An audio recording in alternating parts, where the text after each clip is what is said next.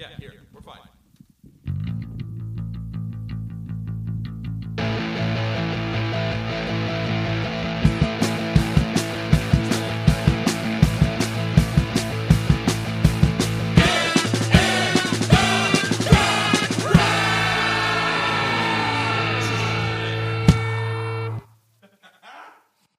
Hello, everyone. Welcome to Get in the Garage, A music podcast. a music podcast from Music Peeps. You got your popcorn, Michael. I don't have my popcorn. It's too early for popcorn. But It's Jeff has his actually too- I have my kiwis. Jeff has his kiwis and his bananas. and Granola. granola bars. Could you possibly have bought the loudest food to eat just in its own? Yeah. We're gonna do an ASMR food episode. You know that might that we'll put that on the on a Patreon. We'll put that on our OnlyFans. Yeah. so you can jerk off Get in to the it. garage. This is like getting the gay garage Oh now. my gosh. No good. To each their own. So today we're going to be talking about. We're going to the movies. We're going to the movies. We're going to the movies. So grab a It's bucket. fucking 8 degrees out. Yep. I feel like the temperature in here right now is probably similar. Jeff alluded to it earlier. We're to- setting the stage. Yeah, we're setting the stage. We're talking about the film Amadeus, directed by Milos Forman, right? Good pronunciation. Milos, yeah. It was. Where's she from? He's from Prague. Yeah, former Czechoslovakia. Yep, and Nice job. and he. Man did the research. I did, yeah. There's a good hour-long making of documentary that you can find for free on YouTube with Spanish subtitles. And I watched that this Si, morning. senor. Si, senor. Senor. Gracias. I love, yeah. My favorite Mozart work is the Mexican dialect Spanish version of The Marriage of Figaro. Or Papa Genu. Yeah. Yes. Yeah, so we're talking about this movie because we like to do our movie episodes every now and then, and this is always on one that we're always discussing. So I feel like this is a movie that is like one of the things that bounds our friendship Yeah. as three men together. I feel Yeah. like we watched this movie together. It was the first time I watched it was with you guys. Yeah. Michael is obsessed with it. I believe Jeffrey is as well. Yeah. And then you guys got me completely obsessed with it. Oh, 'cause yeah. It's so crazy. It's like, Yeah. I don't know. Yeah. There's no other movie like it. And the craziest part about None. it is the whole main story is all completely made up. Yeah. It's just completely false. Yeah, it's there. There were we'll Right. get into it because it doesn't come from nowhere, right? Yeah, but there's an origin story. We can talk about it now because Yeah. it's really just it's just So- very yeah, so historically at the- inaccurate. Right. So at the time, Mozart and Salieri were contemporaries in Vienna. That's true. Salieri was the court composer for the Emperor Joseph II, I think it was. Habsburg Emperor. Yep. So that's true. Where things kind of take a turn being false is Antonio Salieri was married and he had 8 children. Yep. He wasn't this sort of self-proclaimed sort of celibate in honor of God Right. in order to have the gift of music composition, right? There's plenty of letters and stuff that allude to the fact that Mozart and Salieri were actually buddies and they kind of supported each other as sort of this musical community, and that And I think you know. the movie makes a good job of showing how they were contemporaries and actually did Yeah. work together and Right. some mutual admiration. And My favorite part about one of my favorite parts about that movie, like in the rivalry aspect of it, is every time Mozart does ask Salieri what he thinks of it, he never lies to Mozart. Yeah. He always goes, "It was wonderful." it was miraculous. Yeah, it was breathtaking. yeah, Like he always one says. on one, he's honest. Yeah, Yeah, he but he never lies to Mozart's face Right. about the quality of what he feels Mozart's The music downfall is. is Mozart's inability to have any sort of humility or be humble at all, in the way that every time somebody compliments Mozart's music, he's like, well, yes, of course, it is the greatest. I am the greatest. I am the best. I write the best music, always, all the time. Until the very end, of course, where he Sure. kind of has that sort of, aha, pre-death so- moment with his relationship with Salieri. Right, and so back to the history stuff. It's contemporaries, and then it was after Mozart's death at the age of, I believe, 35. There were just rumors going around that maybe Salieri poisoned him or whatever. Right. And in the whatever that would be 150 years in between Mozart's death and this movie being made, there were multiple plays and operas made about Yeah. their rivalry, and just kind of a fancification Yeah. of it. And this is based on a stage play by Peter Shaffer, who also wrote the screenplay of Yep. the movie, which I always enjoy because I feel like it's the truest to the vision. And the play, some original cast, the original London cast was Paul Scofield, who's an Oscar winner, he's like if you've ever seen The Crucible with Daniel Day-Lewis in the mid-90s and Winona Ryder, Paul Scofield is like the town elder who's like this really, you can see that like manipulative evil thing that Salieri needs. And then Tim Curry was Mozart in the London version. Oh, yes. Oh, I did hear false. I misspoke. Simon Callow was the original Mozart in the London. Simon Callow is in the movie as I never remember his name. Schinkenader, the actor who's friends with Mozart. Gotcha. Yeah. Oh, yeah. So that guy was the original Mozart. And then when it went to Broadway, it was Tim Curry as Mozart and Ian McKellen as Salieri. Could you imagine seeing Yo, that?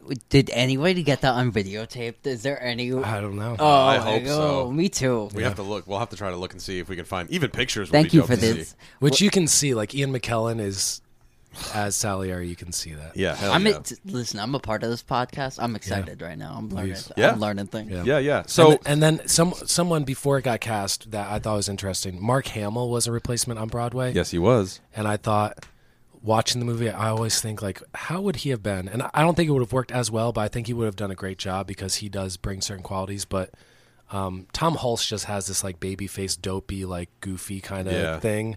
So you even when he's doing the boastful and like, of course, my music's the best, it never seems like this haughty asshole arrogance. It's just like, well, yeah, I've been writing music since I was 4 years old. Of course, it's like Yeah. that's what I do. Yeah. Everything comes out. Yeah. Anyway, So yeah, the whole basis of the film is that so Salieri then becomes envious of Mozart and sort of starts to see his own, as he would put it, mediocrity. So then he comes up with this plot to basically kill Mozart. And then commission him to write a Requiem Mass that he would then steal from Mozart. And then be the guy on top being like, oh, I was his greatest friend, and I wrote Right. this piece especially for him. very conniving. Yeah, very, very much so.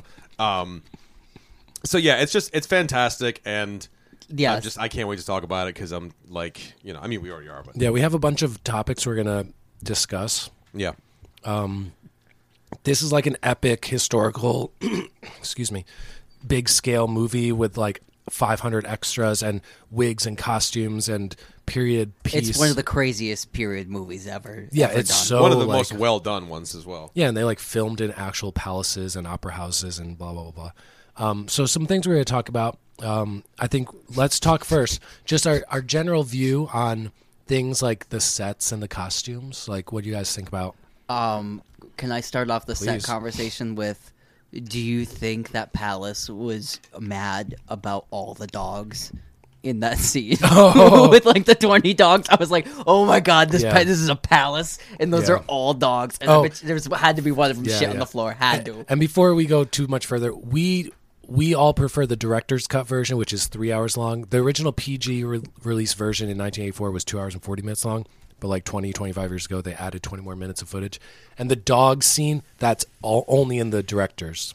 Yeah, So if you're going to watch it, watch the director's cut. It's I would, if you're watching this movie, never watch the original. Just always Yeah. watch the director's cut. Yeah. It's the only one I've Yeah. seen, and I wouldn't That want to dog see scene, it any other way. it's quick, but it's so memorable. It's so funny. Yeah. Yeah, I don't know. These sets are crazy, man. It's like all that like gilded gold, like It reminded me stuff around all the, whatever you call the Yeah, like the all the gold. trim of the doorways rooms and and the stuff, frame. It Yeah, reminded me of like Marble House, which Yeah. are like copies of it. We are from Connecticut, so that would be the Newport mansions that I'm referencing. Yeah. which are like a lot of them are modeled after like the style homes in this movie. it just like the whole thing seems like a dream. Like even his like apartment, Yeah. you're just like so Mozart has no money and he's poor, but everything in his apartment is marbled And everything gold. and marbled yeah, and gold. beautiful and super ornate, and yeah. The paintings in the background, like you couldn't. This is a movie you can watch like 35 times and then just look at the wallpaper one time. For real. Because like last night I was staring at the wallpaper in a lot of scenes. I was like, oh, that is really nice. Yeah. I was like, look at that statue. Well, you know, and the cool thing about the film as well is the fact that it was filmed in Prague, right? Well, the communism got to Czechoslovakia, and what ended up happening as a result of that is that almost all of these buildings were super well preserved from the actual time of construction because the communists didn't really care. So like they were describing arriving in Prague and being like, you could literally just like, he's like, you just take down the traffic lights and the crosswalk lights, and it's literally all of a sudden it's 1798 again. Like because nothing, you know, they had all the construction even for like the oil lamps that would have lit the streets at night. Like, I mean, it was, absolutely incredible. So all of that stuff that you're seeing, none of that is a recreation. All of that is actually like period correct and original period correct. And there was nothing really recreated, including the theater that they filmed in Prague. How about some thoughts on costumes? Do you have? I mean, the costumes are out of control. Yes, they are. Like beautiful and immaculate and perfect, and every extra is wearing like a hoop skirt with 5-layer dress and a 3-foot tall wig with a giant hat on it and stuff. Yeah, the wigs. So how about costumes? Do you have a couple? I have a couple to shout out that I particularly enjoy. Yeah, let's Please. I love Mozart's purple outfit. Yes. You see him in a couple times. Yes, When it's he like first the, walks it's in. I was like, this is like so Prince. It's so Prince because he's like walking in. He's like, my music's the best, and he's just wearing purple, and he wears it later when he's all like fucked up, like walking around. Right. And he's like, That's why I like it. yeah, it's so good. Because it's the like hat too. yeah, His hat is the like giant that. off-white It's trifold humongous. hat. It's like such a Yeah. big fucking hat. But I love that costume because that's how he like makes his big entrance to meet the emperor for the first time. But it's also what he's wearing when he's like desolate and fucking drunk and like begging people for money. I liked the Madame Cavaliere's his Salieri's protege, the female singer, when she comes in with that white and red like candy striped outfit, and she's like, "It's Turkish," and she's wearing the biggest wig and hat. It's crazy. And I love how Everything's gonna be Salieri, Turkish. everything's. and I Turkish. love how he laughs too at her because he's like, that's "That is ridiculous." exactly. And then it's very small character, very small part, but like he's kind of like the manservant of the emperor. He's referred to as Chamberlain, but he's the balding guy out of like the cohort of like 5 dudes hanging around the emperor, and he wears this like pale green outfit a couple times, and it's like he's like the brokest dude in the room, but he's wearing the best outfit. I love that. I love every outfit. And like in the king, or is not the king, right? Emperor, Yeah, yes. the emperor's like posse there, Right. like the fatter dude. Yeah. He looks he is like a comic relief face of how of how uncomfortable he is and like sweat. Like if you like need to know like if the room is hot, you like they panned over to his face. He's like like dying in like the wigs and the costumes and the But he can also collars. The acting with his face amazing. is so funny. How about the iconic Leopold, who was Mozart's father? The iconic black cape with the black hat. Yeah. And it's just like standing at the top of the staircase in the dark, like looking like the devil. It's like, and then he wears like that same outfit. The big hits. Most of the movie, he's wearing that outfit, and you're just like, "Oh, this guy sucks." And his another bad dad. Huh? Even his masquerade outfit choice is just a double-sided mask where one's a happy face and the other is a frown face. Yeah. And so he like looks happy, and then he like whips his head around, and it's like, yeah. I love the contrast between like Mozart and Salieri. Like I think like the like to speak to like the way the costume embodies the character. Like you said earlier, like you saw Mozart wearing that purple and you think Prince immediately, but throughout the entirety of it, he's always wearing like these sort of flamboyant kind of prints and stuff like that, where Salieri's very much just like plain and muted and like browns and blacks. Salieri and still looks very like nice. Ichabod Crane. Yeah, right. Like he looks Yeah, like he the does. most boring dude. Right. Like even his, we're gonna get into it, Vienna dancing. but his wig, you assume his wig is his real hair because he takes his wig off, and then you're like, why even wear a wig, dude? It's the same exact thing as your hair. Just grow your hair out. Yeah, I know that's, and I like that they do that too. Though I like that there are moments where they don't have their wigs on, so you kind of just get like them, like the raw character, you know. Any other costumes to shout?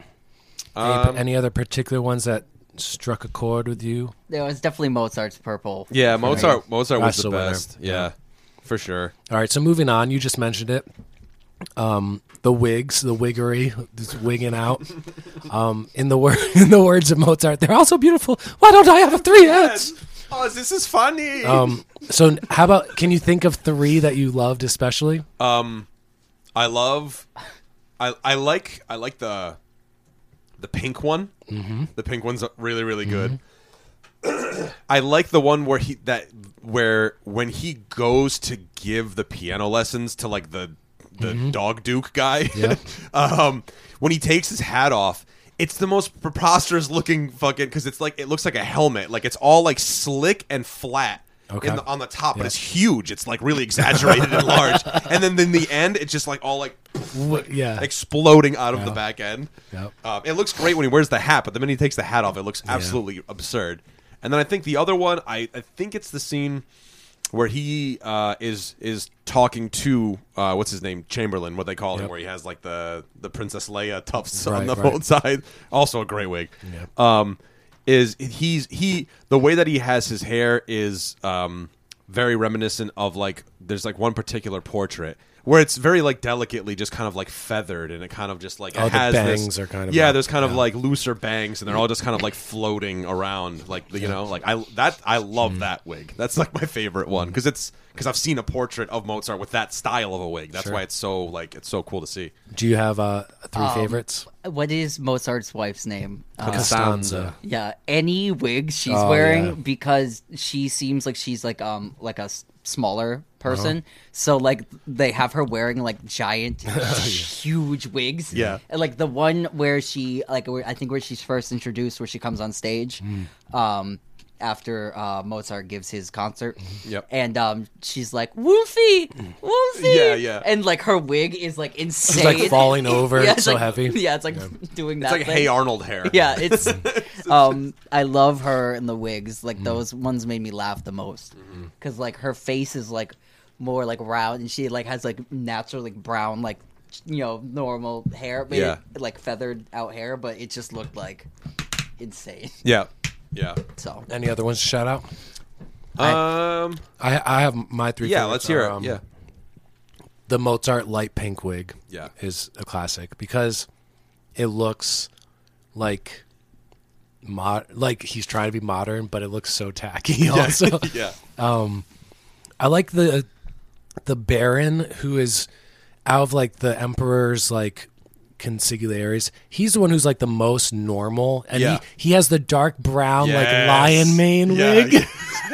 It's just He looks like Marty Friedman. I don't know if It's anybody great. knows him. He's the guitar player for Megadeth. Yeah. It's just like this crazy, beautiful hair, though. It's a beautiful wig. because it's the one wig in the whole movie besides Salieri's that you think, I mean, that could be real hair. Yeah. It's crazy. Yeah. And then Beautiful. my other favorite one, it's a scene. I think it's probably the scene after he leaves the house with the dogs because he takes the bottle of wine, and then he's like walking through the streets where he lives, and he lives in like a circus trainer kind of like entertainers quarter of the city, and he's wandering through the street, and it must be the same wig that you mentioned, but like it reminds me of like how Vince Neil looked because it's just like messy, like flopping out the sides. Yeah. He looks like a fucking wreck. Yeah, like a hot mess. Yeah. I love that scene too. As a sidebar, just because there's this random shot of a dude walking a a bear. yo, I watched that last night and I was like, is that a bear? Is that a fucking bear? And then the dog on the big ball. Yeah. That's like trying to balance on the big ball. But yeah, the wig, I mean, I can't even imagine what the wig budget? wig budget was. It must have been outrageous. Yeah. Yeah. How many days do you think that bear was on set? Hopefully just the Hopefully, one. yeah. That was a feral bear. This is the Czech Republic, man. They don't give a fuck. They're like, yes. We need a bear in the streets of Vienna now. Yeah. How about the makeup in this movie? Makeup for this movie was overseen by Dick Smith, who did the old Salieri makeup. That was his specialty, was aged makeup, or like what they used to call special effect makeup. He was the one who did Marlon Brando's Godfather makeup. Oh, yeah, he did The Exorcist, the girl, Reagan, I think is her name, makeup. He did the Taxi Driver, like gunshot makeup, and so he was like the big dude in this era. And so he did the Salieri aged makeup, and then Paul LeBlanc did oversaw the rest of the makeup and wigs. So you got like we said, the wig budget crazy, the like white powdered face makeup with like heavy blush and like all that 1700 stuff. I don't know if you guys have a particular thoughts. I think the Salieri old man makeup is like amazing. 40 years later, it doesn't even look like makeup. You just assume it's an old guy. See, like that's why even if like it didn't so like I noticed on like parts of his hands, like it didn't look amazing like all these years later and like the HD. But like that was it. And then for me too, it like didn't take me out of it. It was just I was looking for stuff like in there. But like what I like about this movie is there's no CGI in it, so like it doesn't do that. For me, my mind just does that thing where it goes, "This isn't real," and it just takes me like out of it. Where like this movie, it's like shot, everything's nothing isn't real. Everything was there. Yeah. Nothing's digital. So well, like, it's so much more impressive. Well, yeah, nothing takes you out of it either. So like it like allows your mind to like stay in it more. Cause like even I watched I know this is like I watched another long movie right after this, but I watched The Aviator right after I watched this. Yeah, good God. And like even when they're up in the airplane, like they're not in an airplane, Right. and it takes you out of it a little bit. You know what I mean? So with this movie is just like so in what it is puts you in the environment, like where the makeup is so well done. It's especially with the aging, man. Yeah. Because now we live in a time where making people look older or making people look younger is now just used like they use CGI for that. You know what I mean? Like you look at like the Irishman, the Scorsese film. That's how they euthanize these people. You know, like it's all CGI. So yeah, Salieri, it's just so genuine, it's so real, and it's like you're just kind of amazed by it. The in the mental hospital that they're in, like the people in there, their faces look like ghastly and like you know what I mean. Like it's very very much like in that. Yeah, I think the old man makeup has to work, especially because the movie is all flashbacks. Yeah, it's old man telling a story about what happened. Yeah, so it cuts back to the old man every 15 to 20 minutes, and if that doesn't work, you lose that. You're just like, yeah, this is a movie. So for that was the first thing that was filmed. They spent like 3 or 4 months. And that was the only thing they did was they got all of the old man stuff, and then every other part of the movie was filmed after that. Sure. But it's I mean his acting. Yeah, I think with the makeup, everything, the whole completed package as old Salieri is just so haunting and fucking. And the other makeup thing that I think needs to really hold up in order for this movie to work is the like Mozart sick and dying and like half in the bag look, because if that was too much, like too sweaty and balmy and like gaunt, it would just be like, this is weird.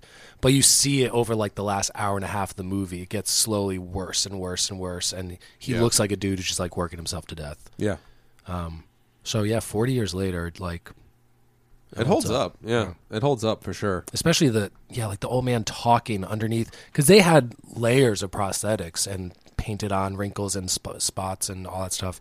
And F. Murray Abraham does so much acting with just facial expressions, and it works the whole time. Like where he's like gleeful, or he looks like spiteful, or like he's just like it works with the makeup. It definitely like he practiced it with the makeup in the mirror.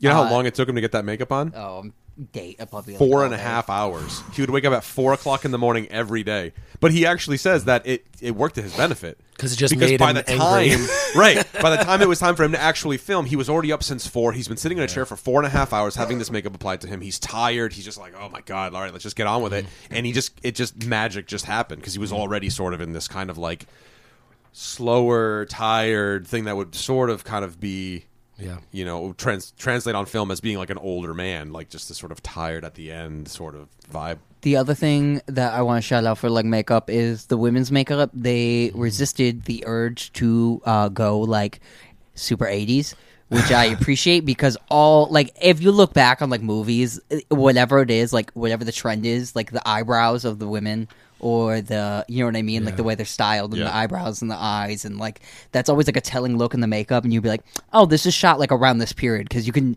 even if it's set in like the future or the past, you're like, you can see their eye makeup and the way their eyebrows are styled and stuff. This movie didn't have like any of that, so yeah, it's completely timeless. It is completely timeless. Okay, let's talk about let's see. Well, let's just get into it. This is a movie as a classic two-hander. It's like two lead actors carrying a movie. Yep. So let's talk a little bit about, like, without getting too much into detail stuff, because we'll talk about some details and funny scenes. Like, overall, what did you enjoy about the Mozart performance? the laugh that makes the whole I should say. it makes the whole character. Yeah, 'Cause it's crazy. And it's I love the first time he laughs, and they're all like, they all just like look at him like, what the fuck? Also, this movie is like, what is this movie? And until Mozart starts acting like insane, you're like, oh, this is a bit comedy. This is a comedy. Right. It lets you laugh. Yeah. So like, it works on like so many levels. Yeah. It like makes you laugh in him laughing, and it's just like, oh. Well, and it hits you, and the film hits you with these like crazy sort of like brick walls where there's like a scene where he's like looking at a portrait of his father and he's like pissed drunk and he's like doing this and he's like laughing, he's like and all of a sudden there's a pound on the door and he opens it up and it's Salieri dressed as like the father sort of Don Giovanni like character, and all of a sudden it's just it just turns crazy dark on you all of a sudden, and you're like, oh, this is the madness meets the mania. This is just this double-sided, like flip-flopping. What the fuck? He does a lot of. But he's so good at that, right? Because he does a lot of those flips, and they're like very surface level flips. Because he is funny, but he's like openly being himself, but it's awkward. Like when he's in the court, and he's like trying to explain how his opera takes place in a brothel, and then he's just uncomfortably laughing. But then he flips immediately into like, but it's beautiful, and like and he's so impassioned and so serious about like how he wants to make his art. So he's just very I loved his defenses of his music. Yeah. Anytime it was challenged and he would explain like, you don't know what you're talking about, and that kind of view of things. The and the other thing is like both characters give you this, but the appreciation for a music that most people have no interest in. So like that's the other thing. Like both characters can convince you that classical music is where it's at, because like they're describing it, and then you're like, oh my god, what is this piece? Because like you like at a certain point, it's like they start to like describe the piece. Mozart does the piece, and then like you get to see to do it. Then a trio, then a quartet, then a quintet, and you're like, what is that going to sound like? And then it like plays, and you're like watching it, and you're like.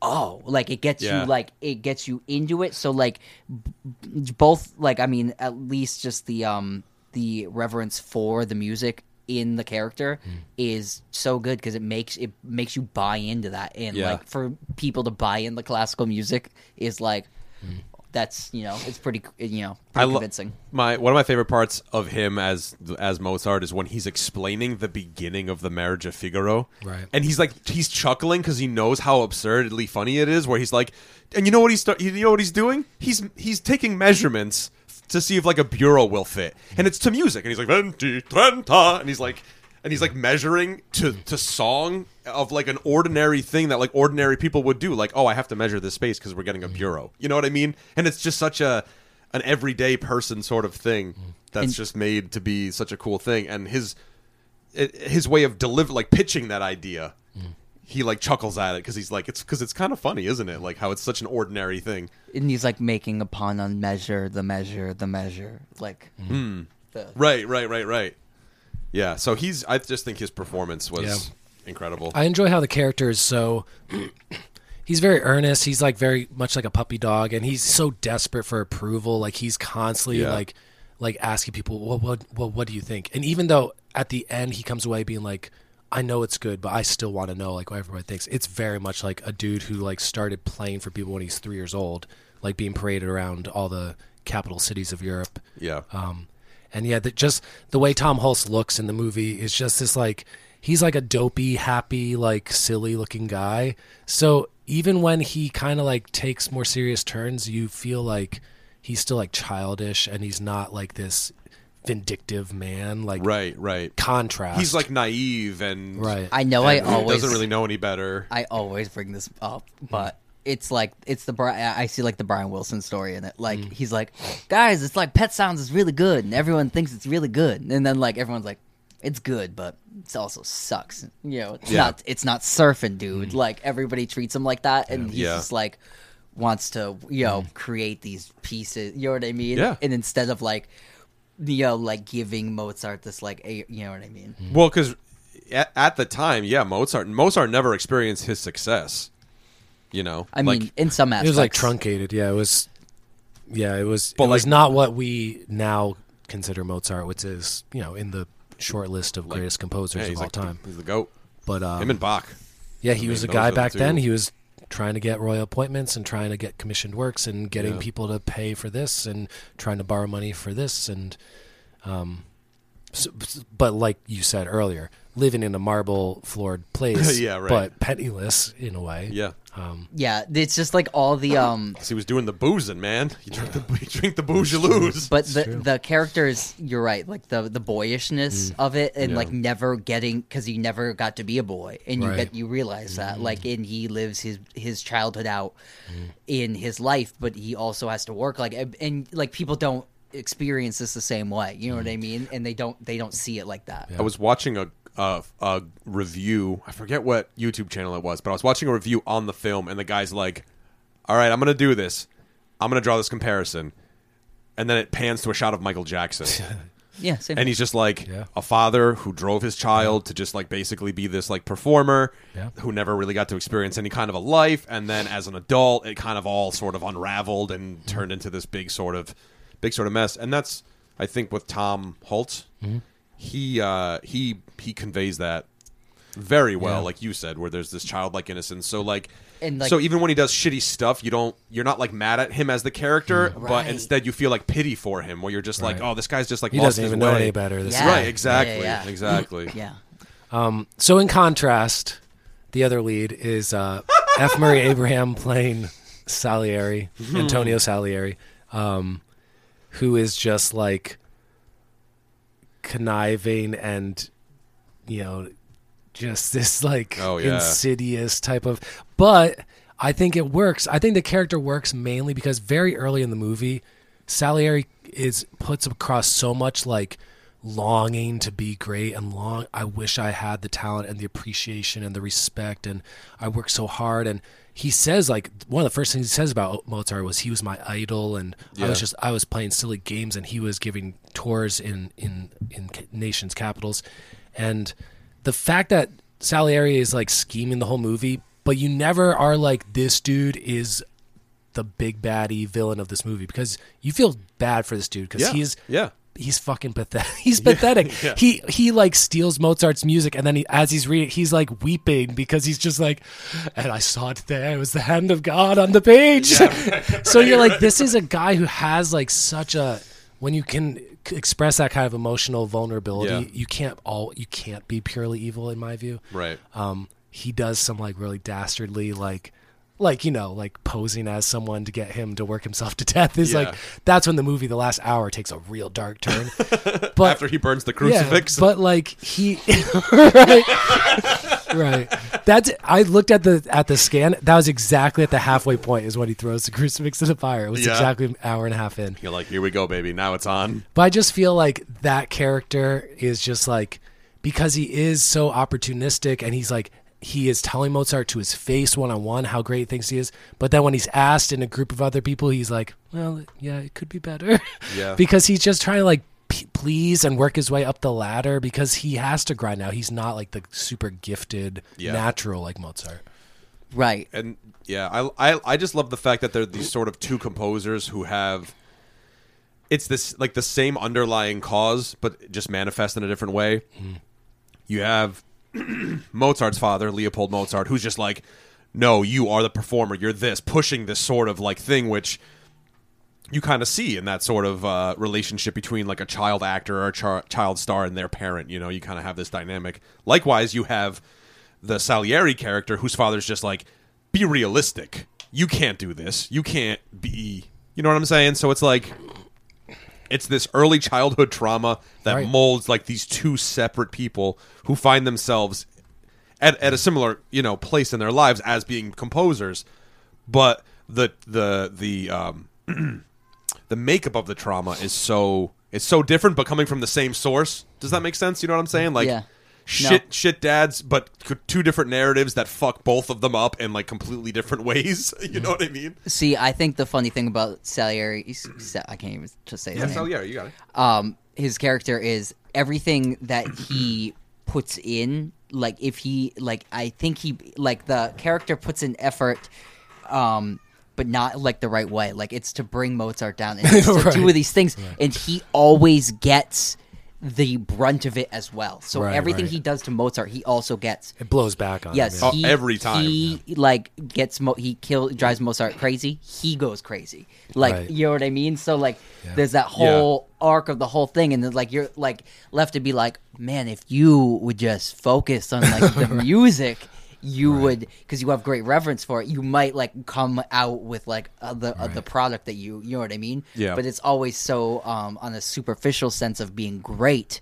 instead of, you know, doing your own thing. You got lost in the competition of it all. Yeah, and that's the funny thing. He'd rather take the other guy down a peg than get himself up yeah, a like peg. his instant karma is just like so like there. You know what I mean? His performance too, like right before Mozart comes to meet with the emperor, he's like sitting there and he's composing this march, and he's very confident. You know, he's up and he's smiling and he looks at the cross and he's like, "Grazie, signore."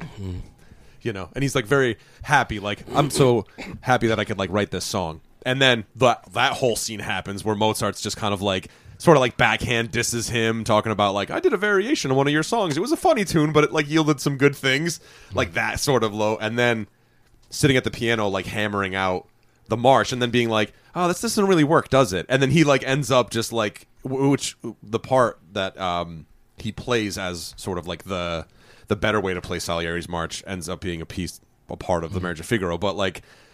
And then right after that scene, it's a very disheveled, angry-looking Salieri looking at the cross and like, "Grazie, signore." Like, and it's just it like the whole sequence starts with him saying thank you to Jesus Christ in a sincere way, and then boom, the opposite side where he's just basically being like, "You fucking bamboozled me, bro. Like, what do you want?" Yeah. You know? Like, well, let's get into that. Let's get into some of the musical moments, because that's one of the big ones. Yeah, is you know, Mozart first seeing the Salieri piece and then proving like, oh no, I don't need the sheet music. I already memorized it. And he starts playing and he's commenting about, well, you know, but then just kind of does the same thing again. How about we go this? Oh no, how about we do this? Oh no, this is the real way to do it. And then he's like cooking. He's like, like he's like fucking Scott Joplin on the keys. And Salieri's just like, he does such great face acting, but he just gets like it's in the eyes, man, darker and darker, like this fucking asshole. Well, and to boot, at the very end, he goes, ha! He goes, bam, bam, bam.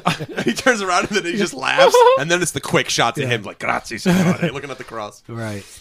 So that's a great moment. What are some other great musical moments? I do love something that sticks out is when Salieri later. Costanza brings a bunch of Mozart pieces and for Salieri's approval, or for Salieri to pass to the emperor, and she says these are all originals, and he's can't even believe, like, wait, you give me original music? You trust me? You trust me, the guy who's behind the scenes trying to like destroy your husband? So, and he's holding the folder, and he just like turns over page 1 and the music starts playing and he reads it and he's commenting about like it was beautiful, it was glorious. Turns over the next page, new music starts playing, and as it keeps showing him and he gets more and more like weepy and like, good God, this man is a genius type of face. And it's just like 4 or 5 like quick music, like it plays the whole thing as he's looking at the sheet music, which I always remember. That's like something that stuck out forever. But then he drops all the music. Right. Yeah. I guess this is what I was trying to say before. Like, instead of being Mozart's champion and like appreciating God's hand in front of him, and then being able to champion God's hand through somebody else, he's so jealous that he cannot let it go. Like that's like the whole. I mean, that's the whole movie. But like that, you know what I mean. And like in that moment where he's like doing that and it's playing in his head, like that's also like a beautiful thing because you realize these people can look at a page of music and have the whole orchestra start playing in their head, which is like a glorious thing to realize that people used to be, well, a lot of people used to be able to do that. You know because he could have been a Mozart, you know, a transcriber, someone who collaborated with him. He could have been like just, you know, a conductor of Mozart pieces and stuff, but he was like, I want to create, I want to do my, and it's understandable. Like every person wants to have their own journey. But yeah, if he had appreciated that, if he had seen like Mozart really did trust him and really like pleaded with him all the time to be like, please, you're the only one of my contemporaries who respects me and comes to my performances, and how about some other funny, good not funny ones? We're gonna say the funny ones, but like some good. I can think moments. Of one where it's in the beginning where. Salieri first encounters Mozart with Constanza, and he's like in there because he's like trying to eat the sweets off of the table, and they come in and he sees, you know, like that's when he starts calling him the creature crawling around on the floor and stuff. Yeah. But right after that, he describes one of the songs, and I actually pulled it up because I want to read it because it's amazing. Sure. Where he says, on the page it looked like nothing, the beginning simple, almost comic, just a pulse, bassoons and basset horns. Like a rusty squeeze box, and then suddenly high above it an oboe. And then suddenly high above it an oboe. A single note hanging there, unwavering, till a clarinet took it over and sweetened it into a phrase of such delight. This was no composition by a performing monkey. This was music I'd never heard, filled with such unfulfillable longing. It seemed to me that I was hearing the very voice of God. And that's the stuff where you're like, oh shit, dude! Classical music, yeah, that's where it's at. Like, you know what I mean? Because it's such it causes such a human sort of emotional. Well, it gives reaction. You a language to understand what is being played, and then like, I mean, for me, the best like scenes are at the performances, the concerts. Yeah, I was just about to say, because like you're put into this like thing where you suddenly realize you're like, oh my God, this is what people used to go do, and it's like 3-storied. There's people in boxes on like the theater styled, and like it's like a pin could drop, and like there's like these. You know, it's like the opera's going on, these people performing on stage, and there's like crazy music. It could go real wrong real quick. Yeah, but it just puts you in this thing where you're like, oh my God, like like there is things that go on like that today, but like it's not the same kind of. Well, because thing. when you know that there's 500 extras, that stands for something, man. Because you're like, oh, this crowd isn't just like computer generated people. Yeah. Every person is a person in full fucking off-period accurate costumes, all packed into this opera house, and you're like, oh, this feels completely real. It feels like the camera just happened to be there. Yeah, what's the it's the Don Giovanni? Yeah, like that musical scene is so intense. And this is a 3-hour movie, so like anytime it shows scenes in the opera house, I didn't time it, but they're like full 2 to 4 minute musical performances where you get to see the action and the sets come in, and like the, you know, the people on the, what do you call them, the harnesses and stuff, horses on stage and fake horses on stage, and all the opera performances are some of the best parts. Yeah, they're like insanely epic, and then like because you're watching a movie. And then they're literally putting on a performance for people. It just happens, you know what I mean? So you're like, it's very, I mean, immersive. It's very crazy, and it puts you into the music even more because you get to see the characters singing and playing out what they're doing, and you know what I mean. It gives you It's like a music video. You And know there's what I mean? great To say it lamely. commentary. There's great commentary of the stuff by Salieri, like when there's that part in like the first opera where I forget what her name is. That Salieri, Cavalieri, Yeah, Cavalieri, Madame yeah. Cavalieri. where she's doing Katerina these Cavalieri. crazy. It went on and on for 10 minutes. Yeah, and Salieri's just kind of like Scales and these arpeggios. ghastly scales, just like, oh my god. And it's so funny because like on one hand he can like describe to you how this is the voice of God, and on the other one he's like, it's self-indulgent garbage at this point. Like it's gobbledygook. Like let's move on, you know. But it means it's not really. But I also love the moment when Mozart is done giving the concert and he comes up, the emperor comes up and he's like, well, it was okay. Oh, we're gonna get into that. Yeah, It was okay. One of my There's favorite parts. too many notes. they say that actually happened. Oh, I'm sure because Yeah, Like- that exact interaction. well, and that I mean, we all know our fair share of classical music, but like Mozart, no artist has a flawless record. Yeah. Like, yeah, that piece that she was singing, it is fucking 10 minutes of and it's like, yeah, okay, whatever. Yeah. I mean, it's fine. It's not shit, but it's also very, very self-indulgent, like Yeah. music made by a guy who's 25 years old. Yeah. Like, It you was know. his Prague stage. yeah. His Pragu. Pragu. But don't. stage. Yeah, and what are some Chris other- Squire played upright bass in the original John Giovanni. You didn't No, know it wasn't this? a bass. What did they call it? Where it had The six octave Octave bass? Yeah. This is the second podcast in a row where we've Referenced mentioned the octave octave, by the way. Yeah. Flo's counting. If it was if Wagner played one and Keith Richards played one, Yeah. that says a lot about a fucking. Oh, how about this music moment before we go on?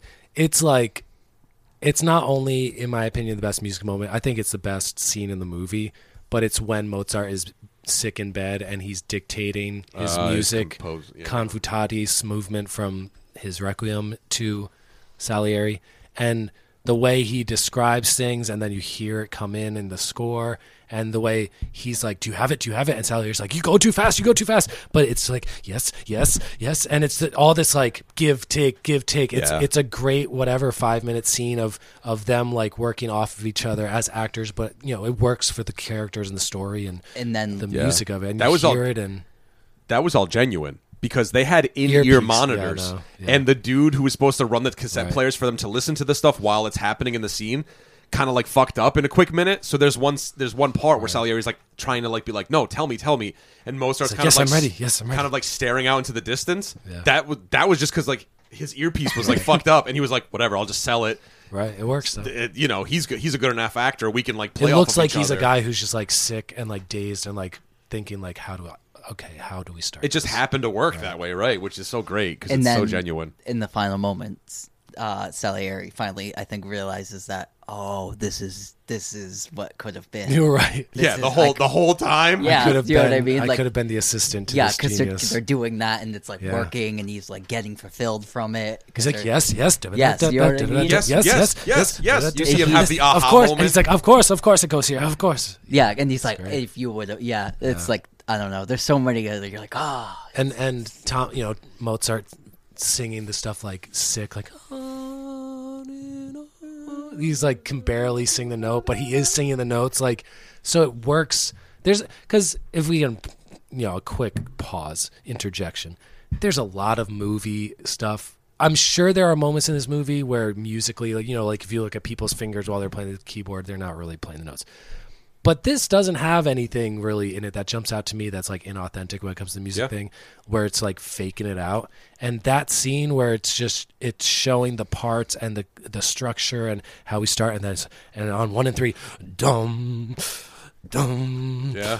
dum, and the way the score is just exactly timed with it. It's like, it's the best, man. It's like, it's magic. It's a magic movie scene. It's So anybody that has anybody playing a guitar, which is like pretty simple to play in a movie, should really be getting it right, because nobody knows how to play any of these instruments, and you're like, oh yeah, it looks really good, like spot Right. on. In almost any scene I see a guitar in, they're just like, their hands are on the fretboard and they're it's just just like like- strumming yeah, off tempo. right. You're like, what Yeah. is going on? Even in this, when you see like the little kid Mozart playing the harpsichord, it looks like it It's- could line yeah. up. it's very lined. Yeah, it's I'd- like at least yeah. it's lined up on a like note for note. Like when Right. his It hands goes are- up when it goes Yeah, up, yeah, it goes yeah, down when yeah, it goes down. If we're nitpicking, there is one part. Oh, here he comes. Is this going to be the party scene where he's like playing upside down? No, he actually did that. Tom Holtz actually learned how to do that. No, Damn. the only part where I saw a smidge of it, and this is we're just splitting hairs here, right? I'm not, but after young Mozart plays the piano and then stands on top of the plays piano, so violin. plays violin. Yeah. That's where I was like, okay, he's not really. Because playing. violins always sound bad. That's why you know it's not real. Well, no, because the violin, the recorded violin, it has vibrato, and when you Right. look at his He's hand, just- he doesn't do vibrato. So I'm like, there it is. Right. But literally everything else is completely like convincing and real and all that. All violins that in stuff. movies, I always know it's fake and it always looks bad because unless you're a master player, Yeah, it's like I've- sound like garbage. I've almost never seen a child play the violin where I enjoyed it. yeah. Oh yeah. It's children should stop playing Or the even violin. adults. You shouldn't be given a violin until you're like 20. No, you need to be given a violin younger. That's the problem. 3 years old, you get your first violin, baby. That's Well, how it if you works. do, send him to like an island or something. Send them to an island. It's I mean, they were. It was the Invest in 1700s. earmuffs. Though. It's Invest in unbearable. earplugs. It's unbearable. Out of tune, squeaky hot cross buns for an hour. I mean, I did it. When I played cello, that was the beginning, man. That's the tone. Yeah, that scratch. Not enough rosin. Yeah. Not enough dig. Anyway. Rosin up the bow, mama. Anyway, so yes, that lots of great music moments. How about some purely funny moments? And if we could we're gonna do an overall favorite quote. So maybe save your overall favorite quote if it's funny moment. Yeah. I'll start. I love the jump cut from like the choral boy choir singing and young Salieri in church being like, "Please God, I would vow to you my whole life and my chastity if you would give me one gift."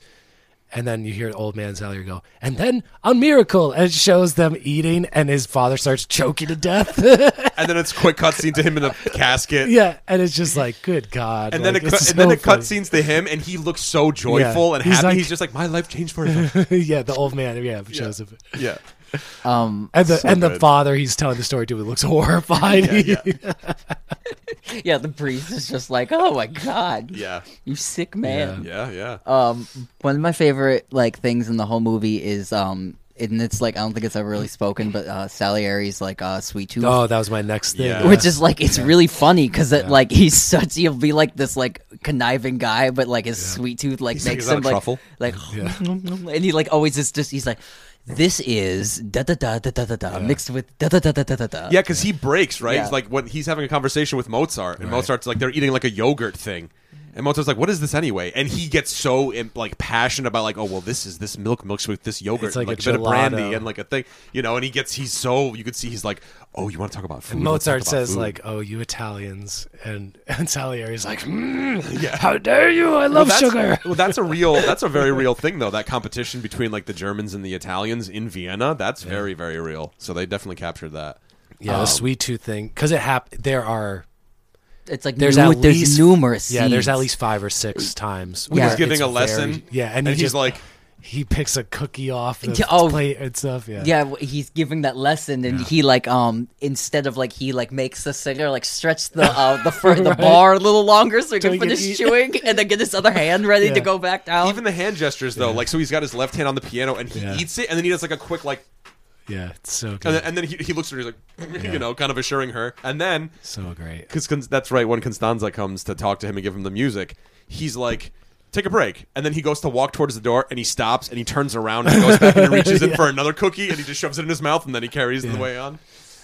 That's a great that's like a deep character thing because he's set up at this dude who's like living this like monk lifestyle of service to music and to the emperor, but he has it lets out those vices. You see it, and it's every chance it can come out, it comes out. Yeah. yeah, it's so like good. you got to get it out somewhere. Yeah. So he's And I just, wonder good. if that was something that was written in, or if that was like a character choice. That was No, that was definitely written in. because Yeah, like definitely. you see it in the Because first they have shot. big props. Yeah, he goes 'Cause into the- the Oh, table. yeah, that's and true, he yeah. picks out that like the malted milk ball thing Right. off of that like Yeah. tout. the food in there, just like Yeah. you're like I want to eat you're all like, of that food. I don't want to eat any of that food. I look at all that food and I'm just like, this is all sugar. If This I have the table's all sugar. If I have a list of foods for movies that I want to eat, number 1, the Mozart food. Number 2, the Hook. Hook. The Hook Yeah, food. thank you. The multicolored sherbet mashed Yeah. potatoes. Whatever the fuck that is, I don't care. I want to just bury my face in it. It just looks like all like whipped cream and stuff. I'm like, yes. Hook sucks. No music. No, David Crosby sucks. Great music. Great John Williams. If we ever score do in a Hook. non-music related movie review podcast, we should do Hook. You know next. what we could do? Why don't we branch out? Well, Let's we branch out. could do a greatest John Williams scores because he's done 5,500. Yeah, he did all the Spielberg stuff, right? Yeah. He's did that one. Anyway, But yeah, I think it was definitely written in because like he explains to Costanza what the nipples of Venus thing is made of. He explains to Mozart what his like pastry brulee, creme brulee thing is made of. So yeah, it had to have been like written in. Also, It's great. fun behind the scenes story because I watched this behind the scenes, so I'll give you a little morsel. But apparently, the actress that plays Give us a morsel. that played Constanza, she was such a young actress, like she didn't really know any better. So they filmed that scene so many times.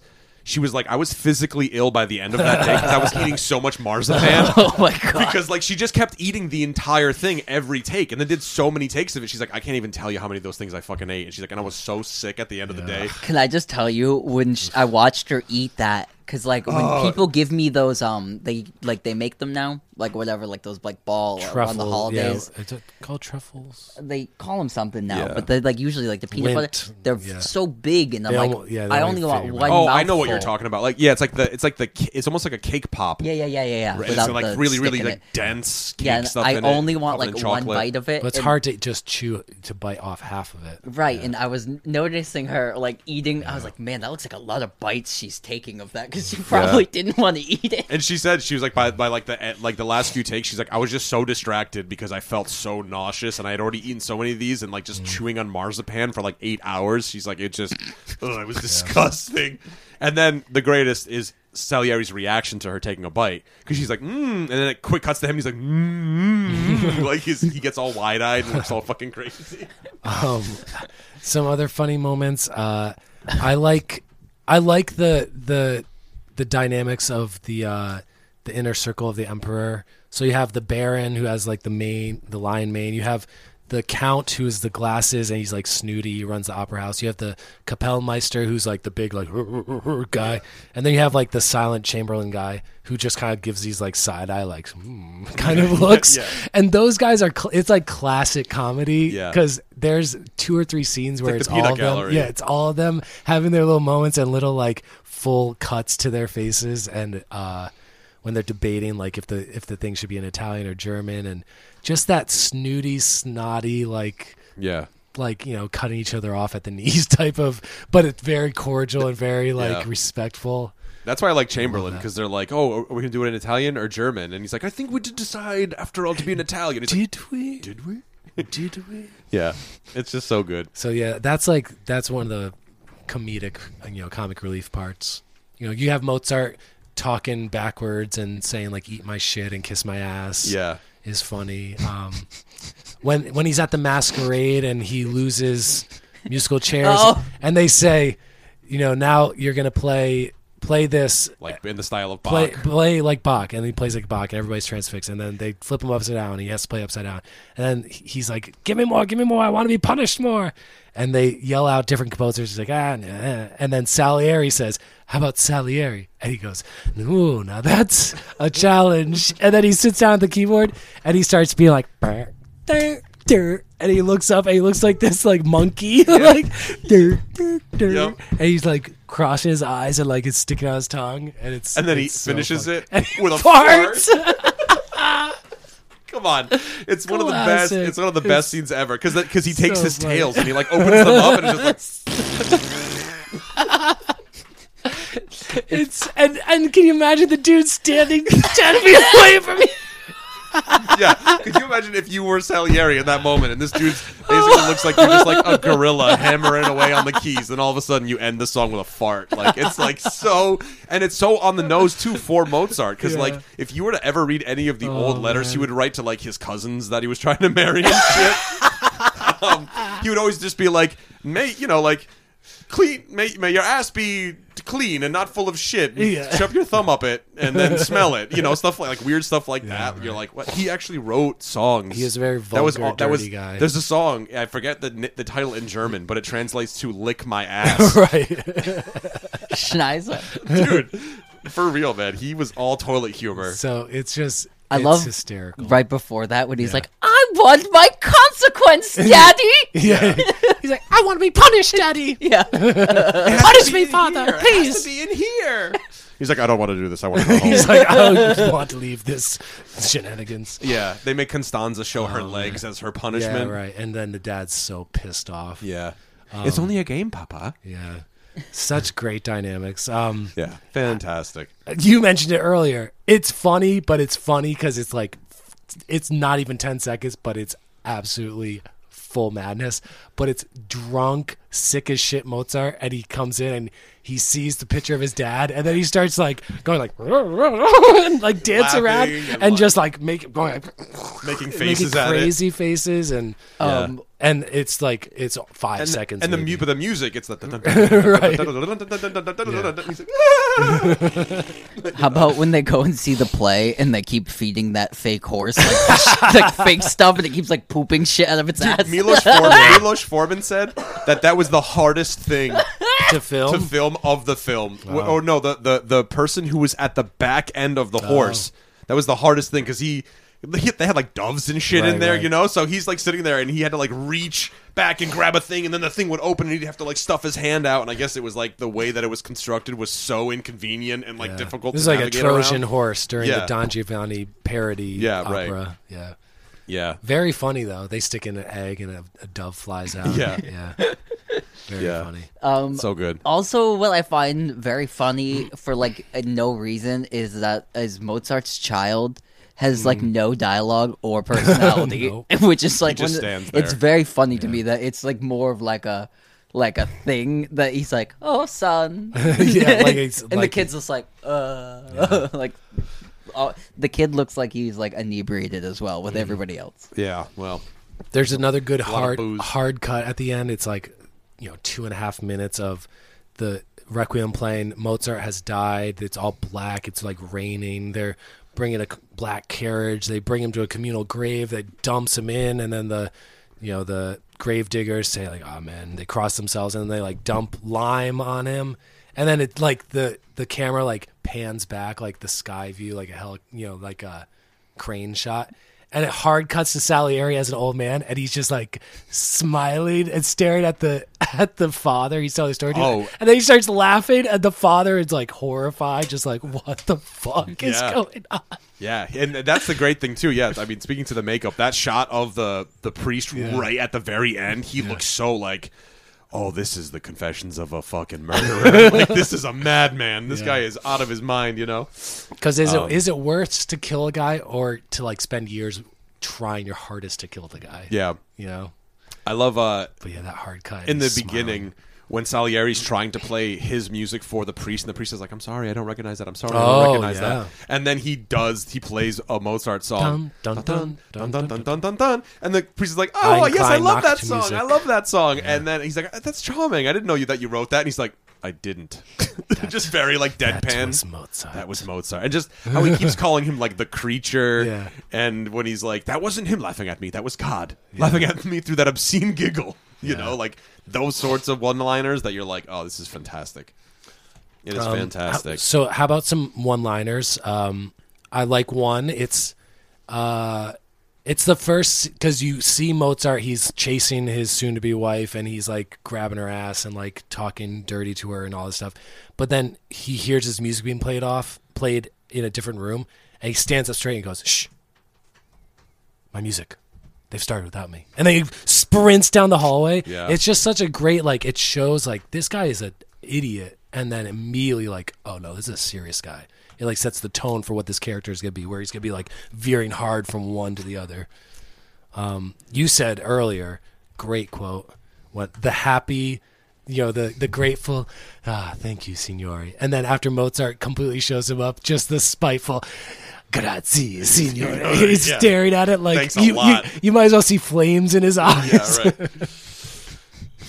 Yeah, I mean, there's so many. Too many notes. Too many Too many notes. Something we is a quote great all line. the time. Yeah. When the Emperor says, "Well, my dear fellow, it is a fact. There are only so many notes the ear can hear in one evening." It's like something we constantly say when we Yeah. listen to like It's- self-indulgent jam band soloists. It's and part stuff. of like our vernacular. Is Yeah, that the right way too to many say it? notes, Like man. it's Yeah. we say that all the too time. many notes is Too many great. notes. Too many notes. I do like. That was God laughing at me through that obscene giggle. Is good. Yes.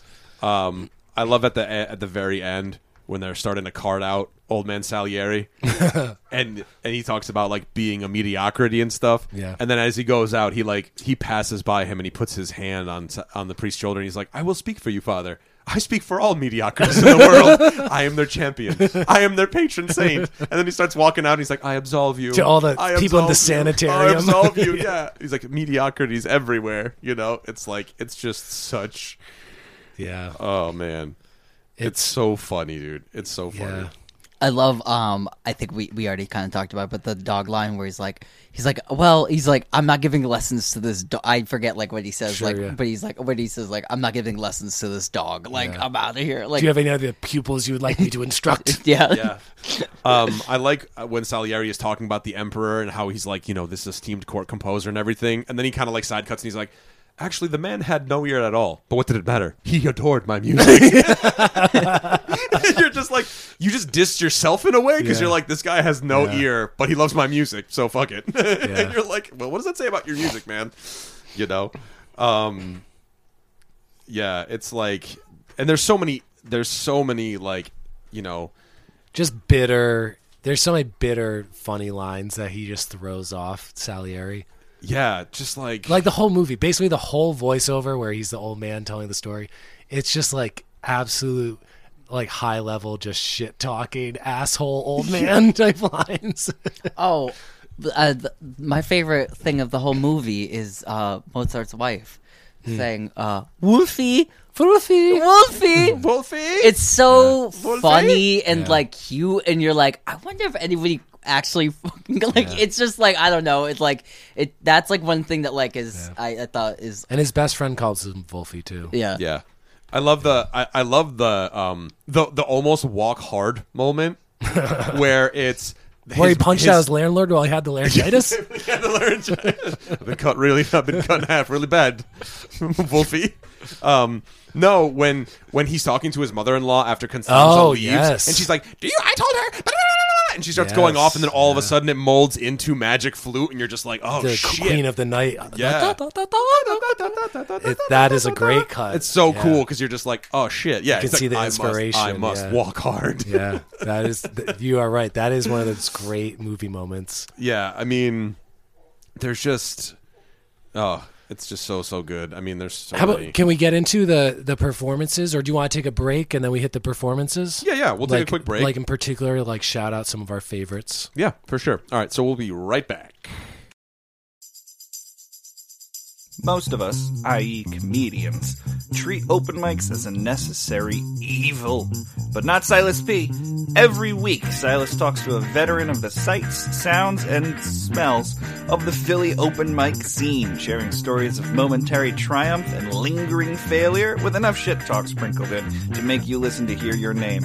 I'm like 35% sure that I'm in there. So pay attention, hang out in the room, and maybe you'll learn why you got bumped on the Launching Pod. Puts on that shit like not Motley Crue show where he can't sing at all. He sings that song that was featured on that MTV show he did called "My Friend." You know that song? That band sucks. So It's not bad. worth listening to. He was on Surreal Life as too. Great show, best VH1 show all time. Welcome to the surreal life. Actually, I lied.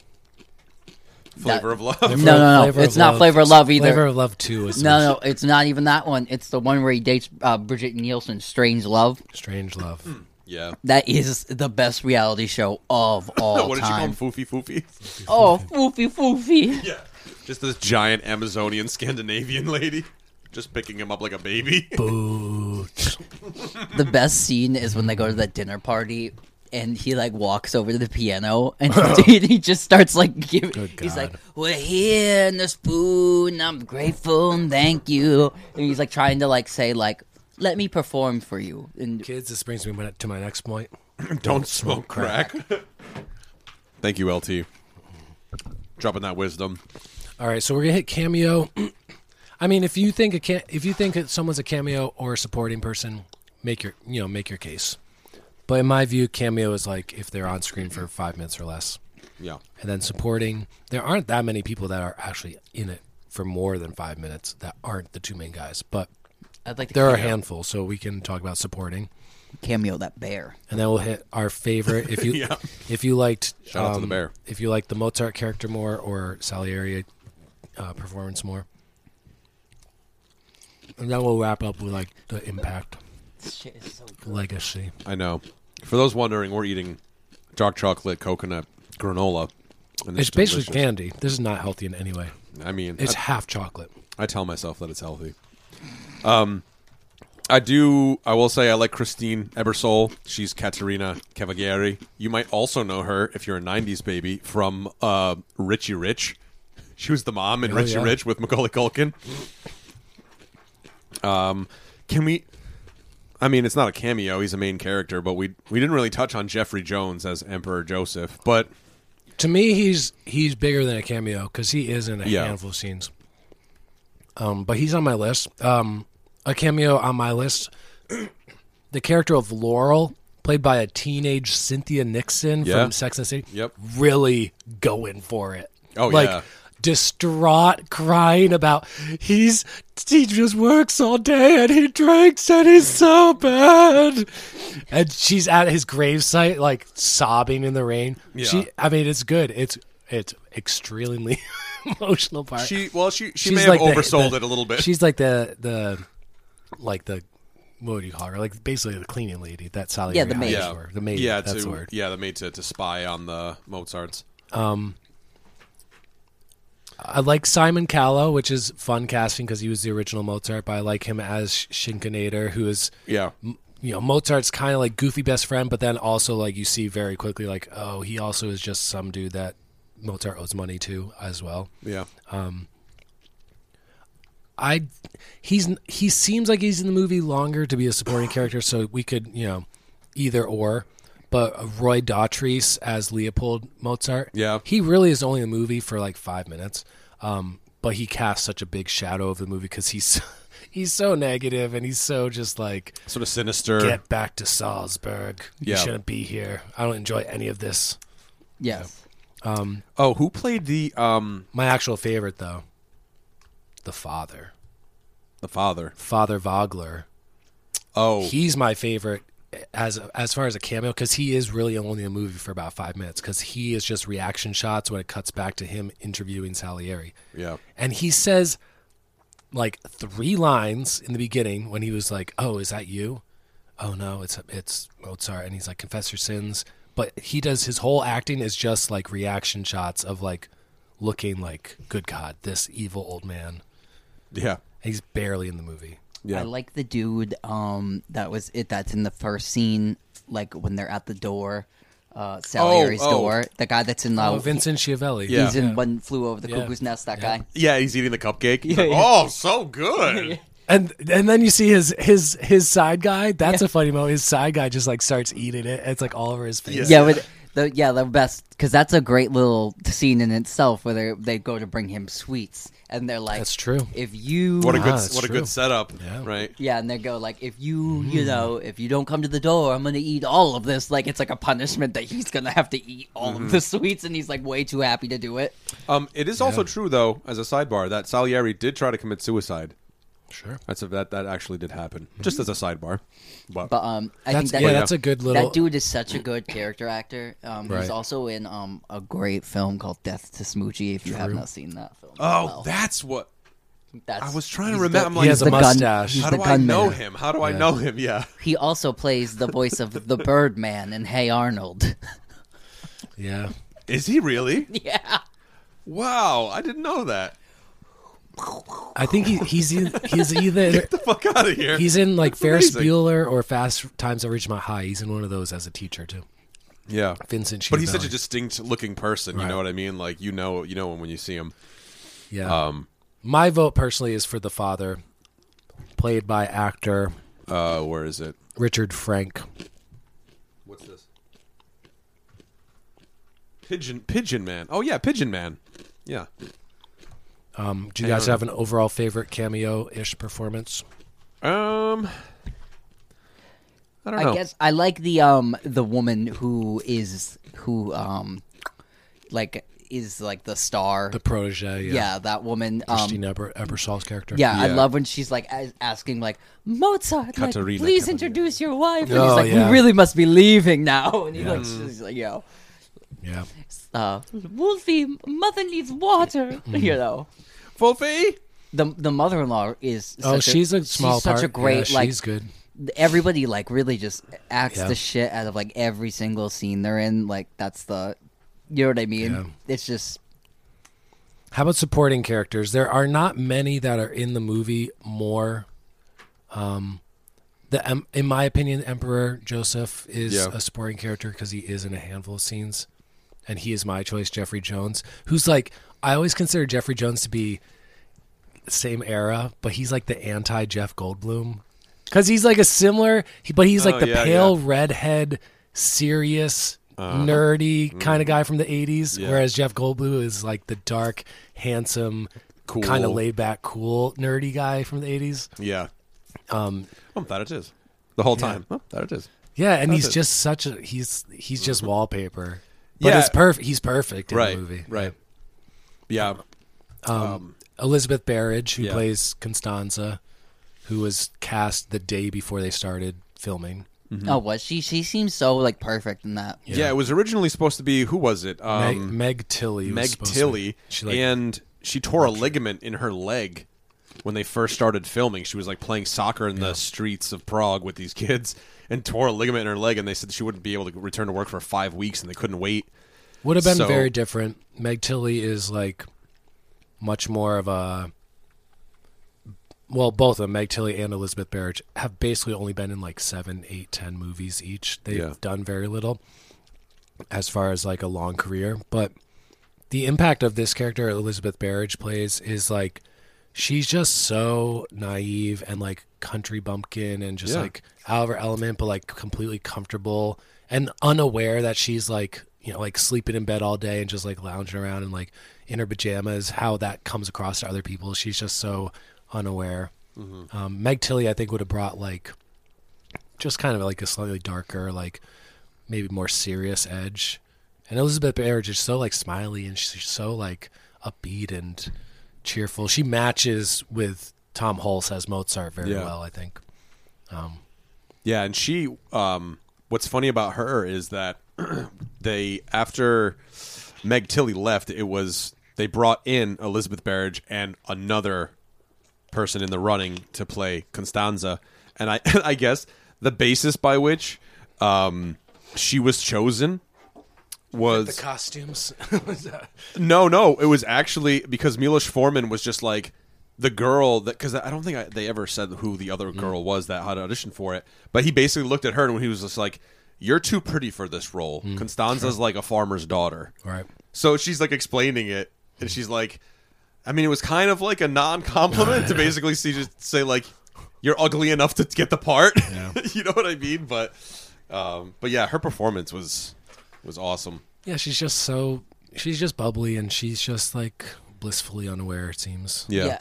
And I think she plays like well to Mozart because she's like, no, she understands like the talent, so she's like, yes, my husband is eccentric. Like, why wouldn't he act like this? Right. Like, he's the biggest. Like, she realized like for how like out of it she is, she's like still supportive to like the goal is to like make the art. So like whatever that is what Yeah. we're doing. You know what I mean?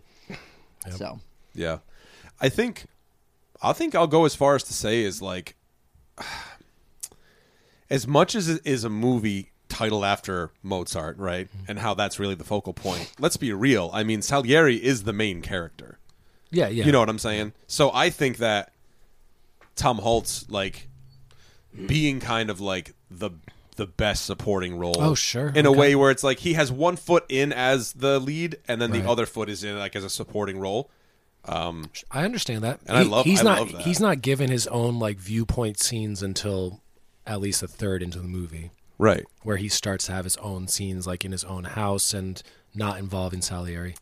I consider it lead, but it is, if you want to split it up, and that would make sense. Yeah.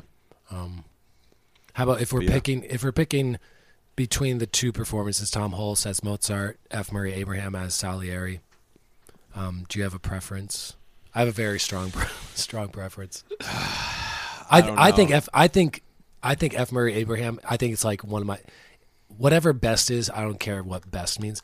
It's like one of my absolute favorite movie performances of all time. Yeah. Because he does so much. It's like almost like chewing scenery at times because he like digs into lines with such like this bitterness and smugness Intensity.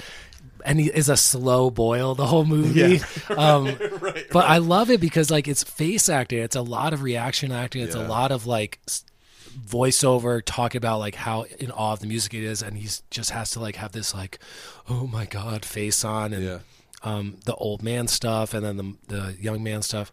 I think it's like it's one of my favorite performances ever. Yeah. And Tom Hulce is awesome in this movie, but I think there's a reason why F. Murray Abraham, won the Oscar and blah blah blah blah.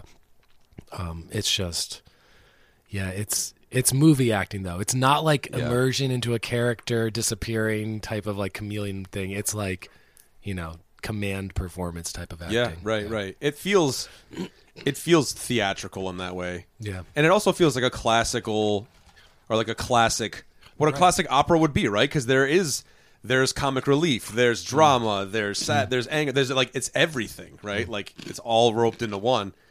And that's what this movie, I think, really is. But yeah, I think F. Murray Abraham might be my favorite. Like if there was like an MVP of the film, Right. I think he's the one, man, 100%. What are your thoughts, Luke? Oh, I like the Mozart actor. Yeah. But Yeah. that's here's the thing: is that 'Cause you he could- respect Salieri, but you love Mozart. Well, I just like I don't know. I like somebody that can play boyish and serious. Sure. Like boyish, but like I don't know. I just love the way he plays off like the boyishness. It is because it's like Because he's kind of pouty it's about like, stuff when it doesn't go his way. but it's like it's hard to do earnestly. You know what I mean? Yeah. It's hard. That's hard to do earnestly because like it'd be I don't know. And he plays it so silly anyway. Yeah. I love it. It's so like. It's so fun. It makes me want to like walk around in life and just be like, eat my shit. Like, right? Just, right. It's funny, man. Like, Yeah. I don't And know. I think it worked then and now too, because like neither of these dudes are like movie star actors. Yeah. They're just dudes. Like Tom Hulce, the only thing I'd ever seen him in. Also, he was like one of the four main guys in Animal House. Right. Yeah. He was yeah, like yeah. the pledge, but it was like a nothing part. And then F. Murray Abraham, before this movie, he was like the guy who betrays Scarface. Yeah. But that's like an 8-minute Yeah. part. It's like nothing. Yeah. He was called on the set of Scarface Yeah. to come and Sure. and shoot to be Salieri. Yeah. And like since like Tom Hulce has made a handful of movies. Yeah. That's And like, F. Murray but Abraham nothing- always like F. Murray Abraham has never been the star of another big movie. that's the great thing about this movie is like you're never like watching it. Like again, I was watching The Aviator, and like at some point, like You're watching Leonardo DiCaprio and Alec Baldwin. yeah, a little bit, yeah. You're like that's Alec Baldwin. yeah. Like he walks on screen, I'm like Alec Baldwin. That's Alec Baldwin. Yeah. Alec Baldwin. Like, Right. It happens like more or less Right. with Alec Baldwin than Leonardo DiCaprio. Sure. I could buy into him a little more, but Yeah. But yeah, it's just like But that's why it's so fresh and it's so and all good. of them. And yeah.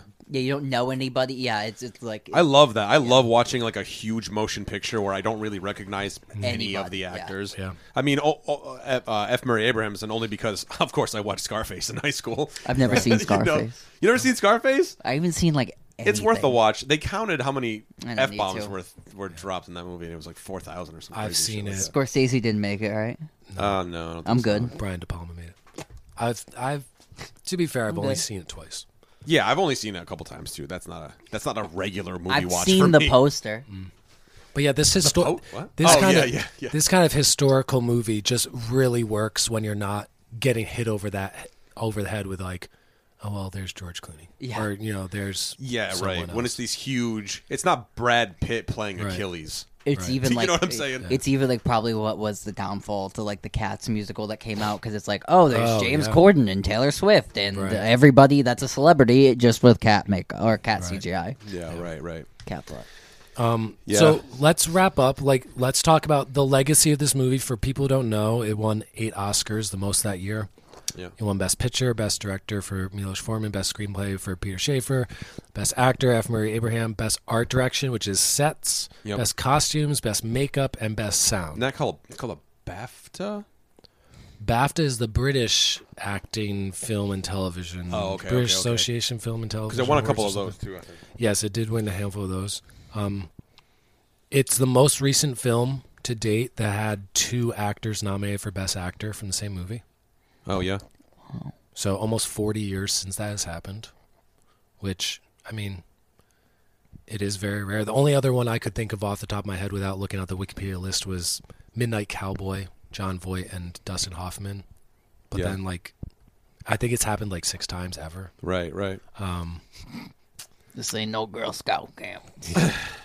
Oh, the mighty fall. And, like, the legacy of this movie, it's, I think in the late 90s when AFI, American Film Institute, made their, like, 100 greatest movies, it was in, like, the 40s or 50s. Yeah.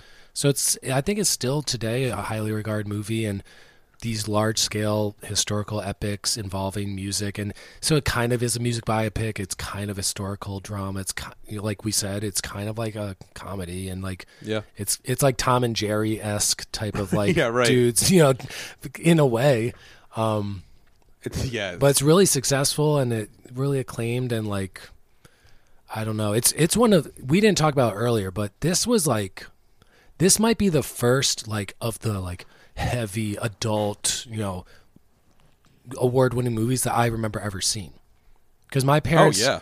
Right. This was like on the rotation. This was before the director's cut, where it involves some topless nudity and some more like drunken and seedy sexual come on type behavior. But the PG version was on like the short list of things that my parents would be like, oh yeah, we have a rehearsal tonight. They have a portable VHS player. Just watch Amadeus. Because I watched this when I was like 6, 7, 8 years old or something. Yeah, I think I was probably around that age when I saw it too. I remember because when you wrote down like thinking about the first time we had seen this movie, for me immediately I remembered it was like my mom and I went because my cousin Jimmy had seen it and he was like, "Yo, this movie's dope," and I was like, "All right, cool." And my mom was like, "Okay, let's go rent it and watch it." And the first time I watched Amadeus, again the non-director's cut version, that wasn't released until I think 2002 or made Something available. like that, yeah. Where I have the complete memory of my mom and I watching that movie together, and it's like it's a good memory, It's a good memory, and it just so happens to be this was the movie, Yeah. I watched it with you two. Yeah. And a lot of candy. We ate a lot Yeah. of candy. That was back in my candy days. Oh, I remember when Jeff used to like go Mike and hard Ike's. on the candy. All of a sudden, just pull out a box of Nerds or something. 6 boxes of candy. That's what me and Jeff used to get Yeah. down with the candy. It's better now, though. Now it's kiwis and bananas and Some fibrous sugar some things. Yo, pepper remember slices Dots? and some, Remember I buying remember Dots? Ugh. I never liked Dots. They were Dots my are so good, favorites. so good. They're good, but man, too many. They'll fuck you up. I like the whole box. Ugh. So yeah, I think one of the real lasting legacies of this movie is like, I think Luke said it earlier. It's a movie about classical music and it's like an edge of your seat movie. Yeah. It like holds you the whole time. It's Yeah. fucking 3 hours long. Yeah. So But it goes by. strap in and get ready. But yeah, it goes by. For me, it didn't go by that, but that's because I've seen it 100 times. Yeah. So in a way, I kind of like knew what's coming, so it kind of like slowed down the time for me. But there's so many memorable scenes. There's so many great music moments. There's so many like things that just like stick with you after the film that are just like iconic things. It's so it's like such a well done movie. It's one of those movies you'll watch and then for a long time afterwards, after you watch it, you're like, yeah, this movie sucks compared like the quality of how immersive it is. Right. It's like there's not much like it. So it's it's just a very different experience of movie watching. Yeah, and I think it can serve as a couple different things. Like if you think about it, it came out in 1984. Like, what's the music? It's not like It's not like they're like, have you heard this new music these kids are listening to? And it's fucking Mozart. the You know what I mean? 1770s. You know what I mean? And then to come out at that point and kind of make classical music cool and kind of remind people like, hey, there's, you know, right. It's a real So, legacy. I mean, what was the first thing played on the Moog? It was the Bach, right? Wasn't Yeah, that like yeah. switched on Bach was like the first, Like big thing sold. yeah, you know? So it's like, I mean, it's, you know, it says something, but it's also, I think, a good movie if like, you know, just as a consumer of music, like if you're ever interested in listening to classical music, you know, this is a good movie to watch where it can kind of like introduce you to classical music while at the same time like watch a film, and then maybe you'll be like, oh, maybe I'll download a couple Mozart songs on my Spotify, and then maybe you're listening to Beethoven, and then maybe you're listening to Liszt, and maybe you're listening to Bach and Vivaldi and stuff. You know what I mean? So like it can provide a person with a doorway into classical music, Right. you know? Yeah, definitely a language to speak about it too. Yeah.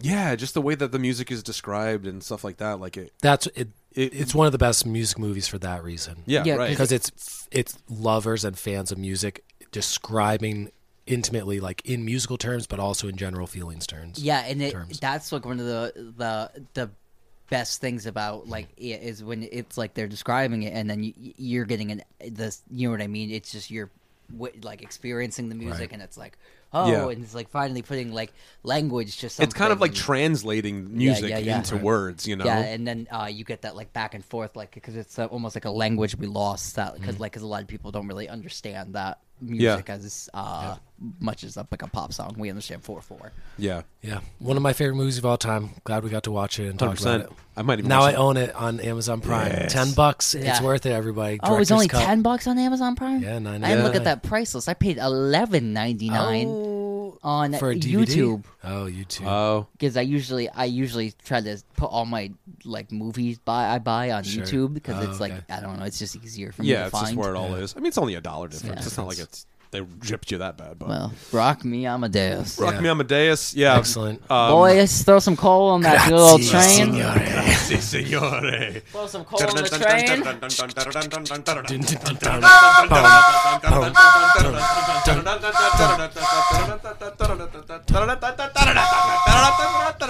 Bum.